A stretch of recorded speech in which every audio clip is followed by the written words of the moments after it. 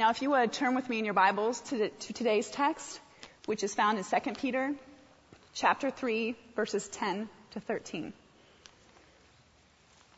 But the day of the Lord will come like a thief, and then the heavens will pass away with a roar, and the heavenly bodies will be burned and dissolved, and the earth and the works that are done on it will be exposed. Since all these things are thus to be dissolved, what sort of people ought you to be in lives of holiness and godliness, waiting for and hastening the coming of the day of God, because of which the heavens will be set on fire and dissolved, and the heavenly bodies will melt as they burn. But according to his promise, we are waiting for new heavens and a new earth in which righteousness dwells. This is the word of the Lord. Thank you, Laura. This is the white-haired, lovely, brown-skinned gentleman I referenced earlier. And I want to introduce to you George Chavani-Kaminal. He is a missionary in his own country. He is the founder and director of Good News for India. And you might wonder how we connected. Well, about 10 years ago, I was looking in my office at an Unreached People Groups map, and the Unreached People Groups were in red. And there was a certain part of the map that just glowed. It looked like Rudolph's red nose. And it was North India.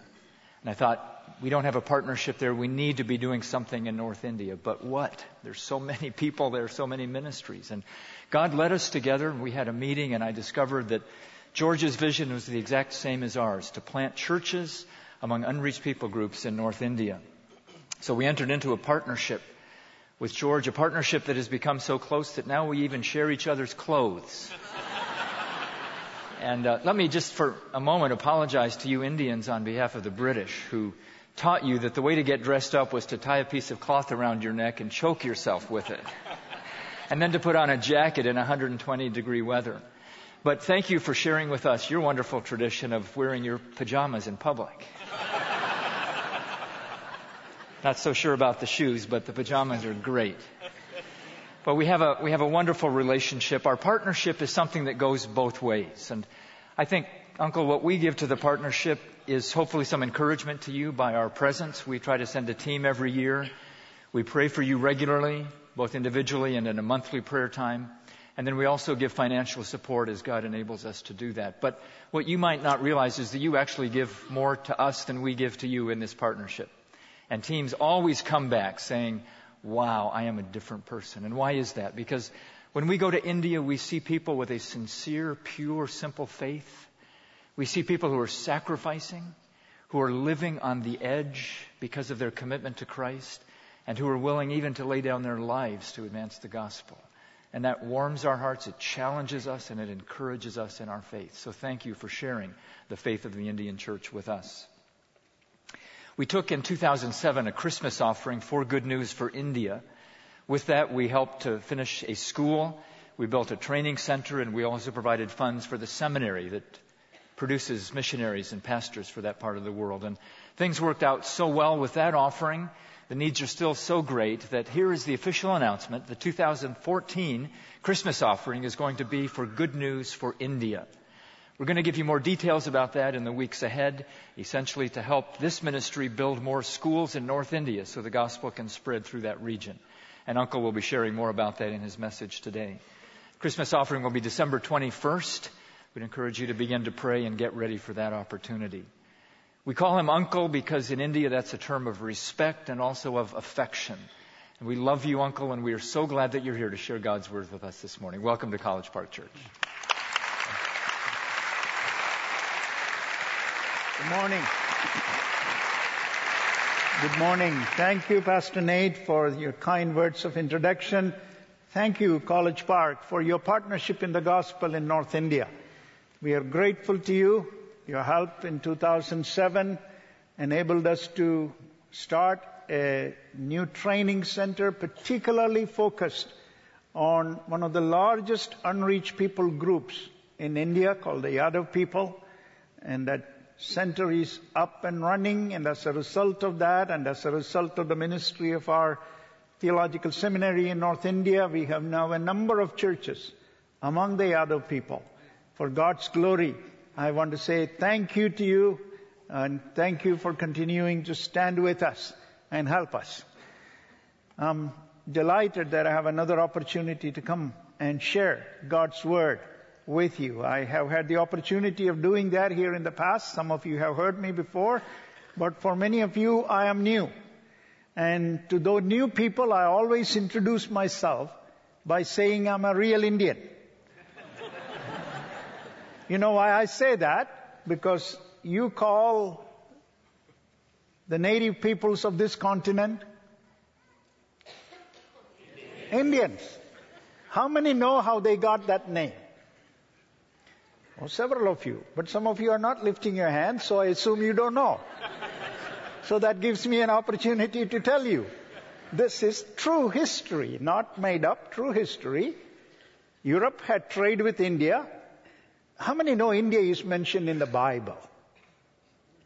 By name. Well, eat your heart out, USA.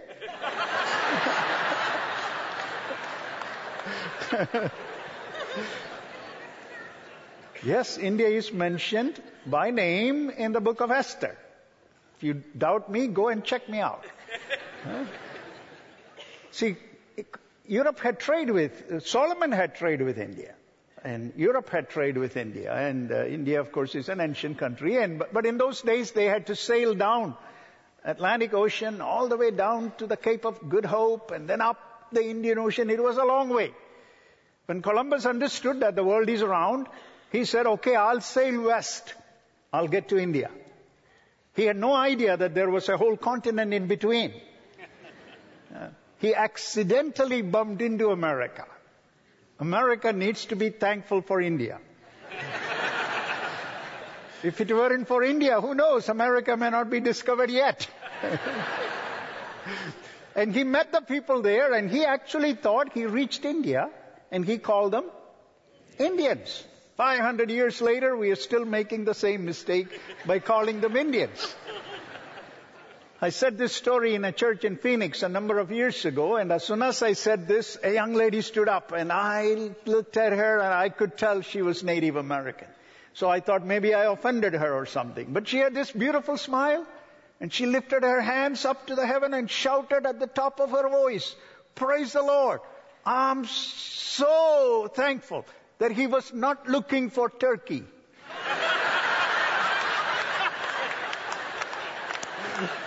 Really happened. I'm not making it up. It's a real story. And at the end of the service, I met her and we became friends, and she told me that's a common joke among Native Americans. Thank God Columbus was not looking for turkey. So I'm a real Indian. Not only am I a real Indian, I'm a South Indian. I was born and raised in the southern tip of India, so I can claim to be a southerner, though this is the wrong part of the city or the country to say that. But we work in northern India, and we are grateful to you for your partnership, because North India is home to the largest number of unreached people groups in the world. I'll talk about that in the message. Our text is from 2 Peter chapter 3, 10 to 13. It has already been read, and I'm sure you're familiar with the passage. I read it from NIV. Here we read in 3:10, 2 Peter 3:10, these words, "But the day of the Lord will come." The day of the Lord will come. Amen? Amen. Are you ready? The day of the Lord will come like a thief. And then Peter, an uneducated fisherman, writes these words 2,000 years ago. "The heavens will disappear with a roar. The elements will be destroyed by fire." NIV translation. Elements will be destroyed by fire. And the earth and everything in it will be laid bare. Don't you believe it when some people tell you diamonds are forever? They're not. Nothing we see is forever. Scripture says, earth and everything in it will be laid bare. Are you ready? There was a time science thought this was foolishness. Elements will never be destroyed. Matter is indestructible, the science thought for a long time. But no longer. No longer. We now know matter is destructible. Question is, are you ready? Peter goes on to write in 3:11, since everything will be destroyed in this way, he asks 3 questions. What kind of people ought you to be? What kind of people ought you to be? Number 1, he says you ought to live holy and godly lives. You ought to. Am I living a holy and godly life? Are you? Number 2, we ought to look forward to the day of God. Is there a longing in our hearts for the day of the Lord to come? Or do we love this world so much? We love golf so much. Or we love Indianapolis Colts so much. Is that the name of the team, right? Oh, preacher, finish quickly. I have to go watch the game. Do we have a longing in our hearts for the day of the Lord? Number 3, for a long time I thought this is a strange thing that Peter is saying. Number 3, he says, hasten the coming, speed the coming of the day of the Lord. How in the world can we, frail human beings, speed, hasten the coming of the day of the Lord? And that's our topic. But before we get there, I want to ask you the question, are you ready for the day? If the Lord does not come for the whole church today, He might come for you today. Did you hear me? If you buy a toaster, it has a guarantee. But your life has no guarantee. Are you ready? Am I ready? Because, I repeat myself again, He might not come for the whole church today, but He might come for me today. He might come for you today. We heard about a brother for whom the Lord came yesterday.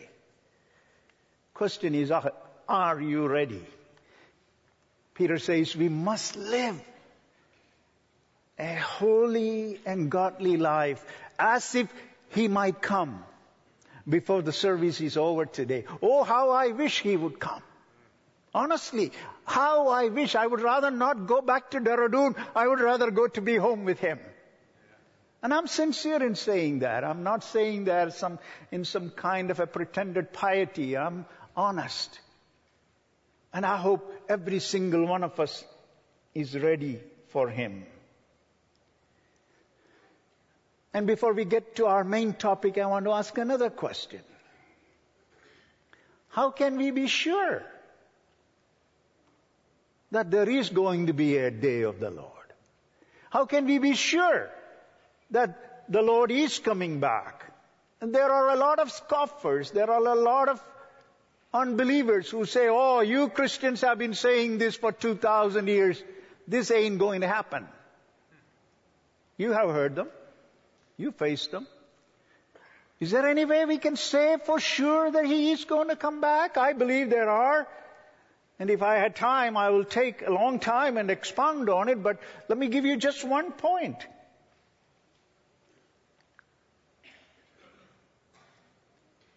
His first coming, which happened 2,000 years ago, was in fulfillment of hundreds of prophecies written centuries before He came. I always put it like this, and I hope you can understand my English. The biography of the Lord Jesus Christ was written Centuries before he was born. Did you hear me? There is no other human being who can say this about himself. Mahatma Gandhi, the father of our nation, the George Washington of India, was a great man. But nobody knew about him before he was born and before he became famous. George Washington, Abraham Lincoln, great men, other many, many great men and women who lived, but none was known before he or she was born. But the biography of the Lord Jesus, somebody might say, you Christians wrote something and you are saying, no, I'm not talking about Christian books. I'm talking about the Jewish religious books. All of us know the books we carry, what we call the Old Testament, is not ours. I'm not saying anything heretical. Some of you are looking at me as if I'm saying something heretical. No, they are Jewish books. And in those books, written centuries before he was born, his biography is written in detail, not in some vague terms, but in detail. Micah 5:2, 6 centuries before it happened, predicted where he would be born. Isaiah 7:14, 700 plus years before he was born, predicted that he would be born as the son of a virgin. Zechariah 9, another prophet who lived in 6th century BC, said that he will ride on a donkey and enter into the city. That same prophet said he would be betrayed for 30 pieces of silver. That same prophet said that he will be pierced by his own people. And his own people who pierced him will look to him one day. Then Psalm 22. Have you read Psalm 22 lately? If you haven't, would you go home and read it? Spurgeon, the Prince of Preacher, describes Psalm 22 like this. The photograph of Mount Calvary. That's what Spurgeon called it. The photograph of Mount Calvary. But when was Psalm 22 written? King David, who lived 1,000 years before Jesus' time. Somebody might say King David was walking down the street and he saw somebody hanging on the cross and came home and wrote a poem about it. Impossible. Because crucifixion was unknown during David's time. Crucifixion was invented by the Phoenicians 300 years after David's time. And then, of course, it was perfected by Romans. David never saw anyone crucified in his life. With that information, go home and read Psalm 22 and see the amazing description of crucifixion in that psalm, written 1,000 years before it happened. Look at verse 1 and 7 and 18 and 16 and 17 and 18. The Romans were the ones who invented the practice of taking the clothes of the criminal who was hung. Usually they would just divide it up among those executed the crucified person. That was a common practice. But when it came to the garment of Jesus, there was a dilemma. It was woven in one piece. They didn't want to tear it. So what did they do? They cast lots for it. An event that David foresaw 1,000 years before it happened. Can you show me any other person, any time in history, about whom such prophecies exist? You will not. Many are great, but none is like my Lord Jesus. When Mahatma Gandhi was assassinated by a fanatical Hindu by the name Nathuram Godse, and his body was laying in state in New Delhi, one of our famous poetess stood before his body and sang like this. Sarojini Naidu is her name. She said, "Oh Mahatma, I have heard that Christ rose again from the dead. Why don't you rise again?" Mahatma was a great man, but he was a man. My Jesus is not just a man. He is Lord God who became flesh for you and I. He alone rose again from the dead. Do you know him? Do you know him? Oh yes, you're born in a Christian home, you have a Christian name. That's not what I am asking. I'm asking, do you know him today? If you don't, please don't go out of this sanctuary without knowing him, without opening your heart to him, without becoming ready for the day of the Lord. Please Because we don't know when our end will come. And when it comes, all of us will have to give an account for our life. And only those who trust in the Lord Jesus, my Bible says, will be able to stand before. The same scriptures that portrayed his life predict his second coming. The same Zechariah in chapter 14, Joel in chapter 1, and Malachi in chapter 4, and Daniel in chapter 7, and scores of other scriptures written centuries before Jesus was born predict that he is going to come back. And he is coming back. Are you ready? If not, get ready today. Oh, how I wish he would come before I finish this sermon. Honestly, how I wish. But it is up to him. But Peter says there is something you and I can do to hasten his coming. Isn't that strange? The word Peter uses in that passage is the word from which we get our English word speed. English word speed comes from this Greek word used there, speido, which means cause to happen soon. Cause to happen soon. You and I can do something to cause this day to happen soon. How can we cause that?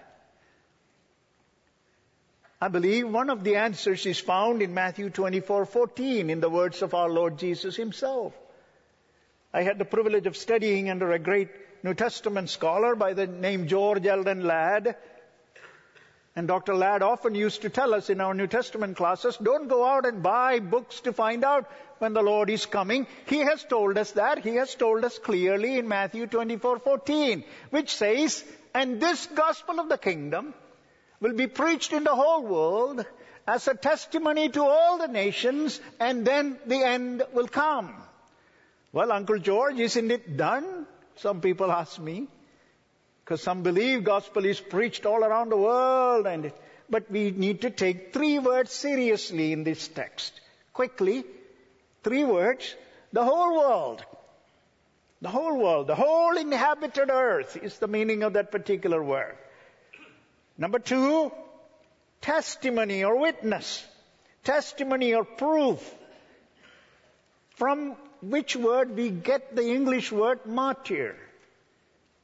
So it is referring to the one whose witness or attestation ultimately leads to death. It's not some kind of a casual preaching. It is a preaching in which people understand the gospel. And number 3 is the word nations. Nations. Unfortunately misunderstood in English. When Bible was originally translated into English, it meant what the Bible meant. But today it doesn't mean what the Bible means. Soon as we say nations, we think of countries. We say the nation of the United States of America, nation of Canada, nation of India. But that's not what the Bible says. That's not what Jesus says. To understand what Jesus meant, we just need to look at the word that is in the text, which is the Greek word ethna, ethna. Plural, all of you know that word because from which we get the word ethnic. Singular is ethnos, plural is ethna. No exception to this rule in the New Testament. Everywhere the word nation is found in the English translation, it is either ethnos or ethna. Jesus was saying this gospel of the kingdom must be preached in the whole world as a testimony, as a witness to all ethnic groups. How many are there? How many are, this is one country, how many are here? At least 2. But lot more than 2, I know. Right? In my land of India, are you ready for this? In my land of India alone, 4,692. I know for some of you, we all look the same. It's okay, we pardon you because when I first came to America, guess what? Thank you for laughing at my silly jokes. 4,006. I hope all of you will stop by and see those panels, 17 of them, listing all the unreached people groups of the world, 7,000 plus out there in the panel. And if you look carefully, 5 panels devoted to India. And then one next to it devoted to our neighbor, Pakistan. So 6 panels out of 17 in the Indian subcontinent. Jesus, how can we hasten the coming of the day of the Lord? By doing all we can to take gospel to every remaining ethnic groups. And that's the call that the Lord gave us a number of years ago. My wife and I were settled in California, and the Lord called us to go back to North India. I'm a foreigner in North India. This is foreign clothes. I didn't wear this when I grew up. This is foreign clothes for me.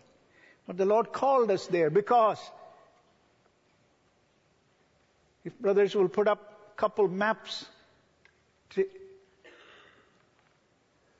taken from Operation World. Are you familiar with Operation World? How many are familiar with Operation World? Oh, many hands. If you're not familiar, you need to get a copy of Operation World. It's a book. You can buy it for $10 or $12 on Amazon or wherever. And it will help you to pray through the world.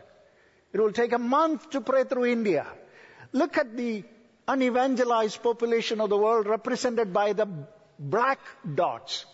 Look at the largest concentration of black dots, where they are. Look at that. It's in North India. Look at the next map. This time it is represented by circles.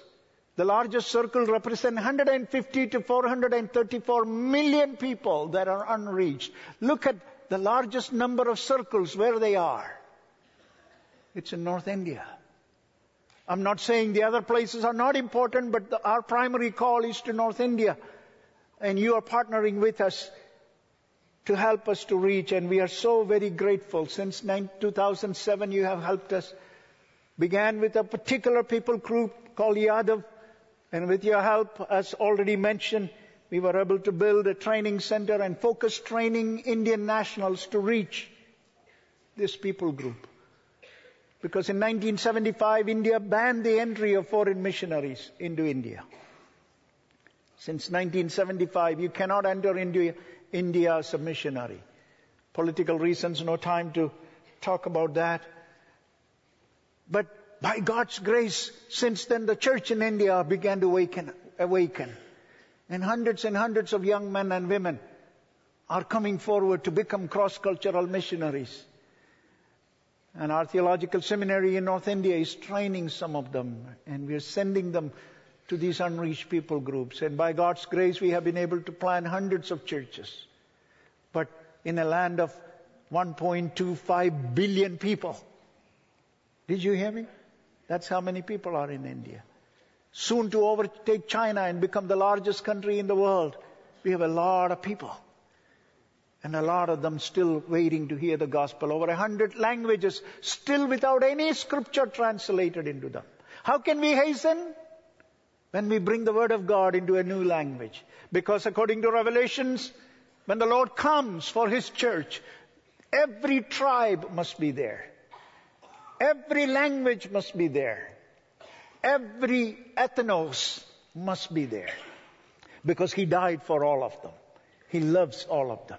So when we touch a new ethnos, a new ethnic group, a new language, a new tribe with the gospel, we are hastening His coming, and you are helping us. One of the ways in which we do it is, we not only preach the gospel and plant churches, we want to serve the people in the name of Jesus. Because the Lord wants us to serve people. And one of the desperate needs in North India, particularly among the backward communities, is for good schools. So the Lord enabled us, Good News for India, to start schools. You will see some pictures of schools and school children. We explicitly make it known that it is Christian school. We publicize it. We don't hide it. And we say, only if you don't object us teaching children about Jesus and the Bible, send your children. We open every day by prayer, as you saw in the earlier picture. Every child learns the Lord's Prayer. Every child learns Christian songs. Only if the parents don't object, we will admit them. Because our primary purpose is to make sure they know Jesus. And by God's grace, through these schools which have explicit Christian names, we have been able to penetrate a number of communities. As I already told you, through your help, we were able to plant a number of churches among Yadavs, one of the major people groups of India. In northern Bihar, which is one of the backward parts of India, you may have heard the name Bihar. If you know anything about missions, Bihar is notorious as the graveyard of missionaries. Many Western missionaries died in Bihar without seeing any result. But today, people are responding to the gospel. And we have now a number of churches in North Bihar. And as a result, believers came to Christ, and their children are going to, only Hindu schools are there. Even government schools run by government, even those schools open by worshipping the goddess of education, Saraswati. In Hinduism, there are many, many, many gods, as you know. Saraswati is the goddess of education. So there, even government schools open by a worship of Saraswati's idol. And when these Christian children refused to worship them, they were expelled from school. We have a large number of children now who are unable to go to school because they refuse to worship these idols. So that burdened our heart very much, and we shared that with Pastor Nate and others. And we have been praying that we will be able to start a Christian school in this area. Not just to serve Christians, but to serve all community. We must show that love of Christ to all. And you're going to help us for that. And we are so very grateful for that. Thank you for doing that. Pray for this need. We have many obstacles before us, but we are praying that God will enable us to do that as soon as possible. So we must, number one, lead a holy and godly life. Number two, we must look forward to the day of the Lord. Number three, we must hasten the day of the Lord. How can we hasten the day of the Lord? Number one, by praying. By praying that He would come. As the Lord taught us to pray, Lord, let Thy kingdom come. That beautiful short prayer. The first three priorities in that prayer. Have you noticed those priorities? Have you noticed that? I often challenge my students in the seminary by this question. Suppose somebody secretly tape records your prayer. Tape record. See, that dates me, right? Tape record. Somebody secretly tape records your prayer and secretly tape records the prayer of our next door neighbor, which is a Buddhist monastery, where they are training Buddhist monks. So, secretly tape record your prayer, secretly tape record the prayer of the Buddhist monk who are being trained, or a Hindu neighbor, and delete the names of the God and all the particular words that will betray whose prayer it is. Are you following me? Am I speaking complicated thing? Okay. And play it back. Will there be any difference between your prayer and their prayer? I want to ask you that question. What do we pray for? Lord, give me a BMW.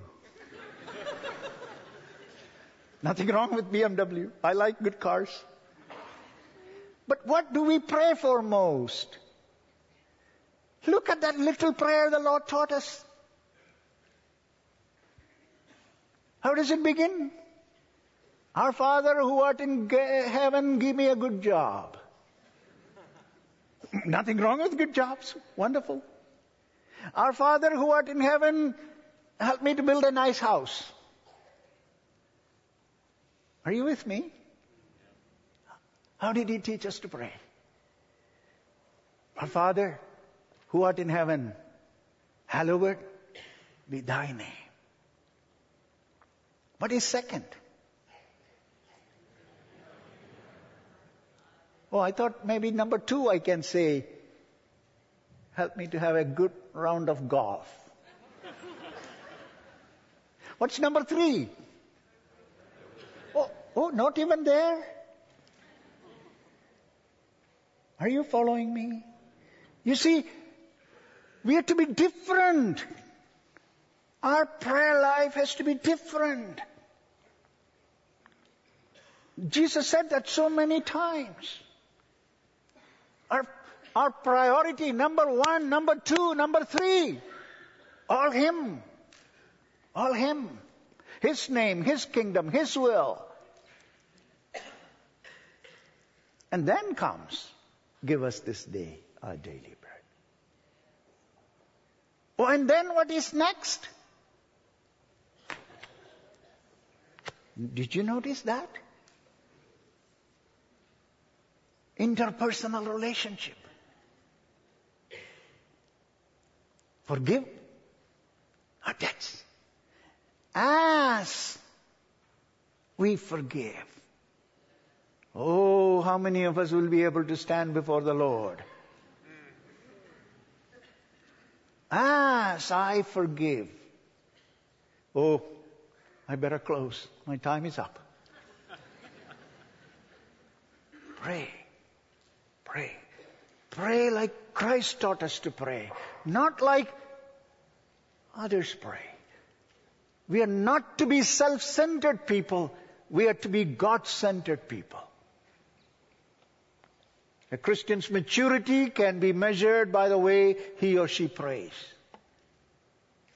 Number 2, obey the Great Commission. Matthew 28:19, He told us, go and make disciples of all nations. All jati. That's the Indian translation. Excellent translation. Jati. You don't know the word jati, so I have to use the word ethnic groups. Number 3, let's hasten the day by sending missionaries, training them. Romans 10:14 and 15. And how can they hear without someone preaching to them? And how can they preach unless they are sent? I close by asking you the question again. Are you ready for the day? I hope every single one of you is. If you're not, before you go out, please make sure you're ready. And are you doing everything you can to hasten the day? Are you praying for the kingdom to come in Indianapolis? In the United States? In India? Are you doing everything you can? Thank you for listening to me. May I pray for you. Father, I thank you for my brothers and sisters and for the word that has been preached. Lord, I pray that this word will become a source of blessing to everyone who has heard. If there is anyone here who is not ready for the day, Lord, help them, O Lord, to open their hearts and minds to you today. May they not go out of this sanctuary without making sure that their relationship with Christ is right. And those of us who have that conviction, may we be a people who obey your commandments to hasten the day. Thank you for speaking to us. I pray a blessing upon everyone who heard. In your name we pray. Amen. Thank you. God bless you.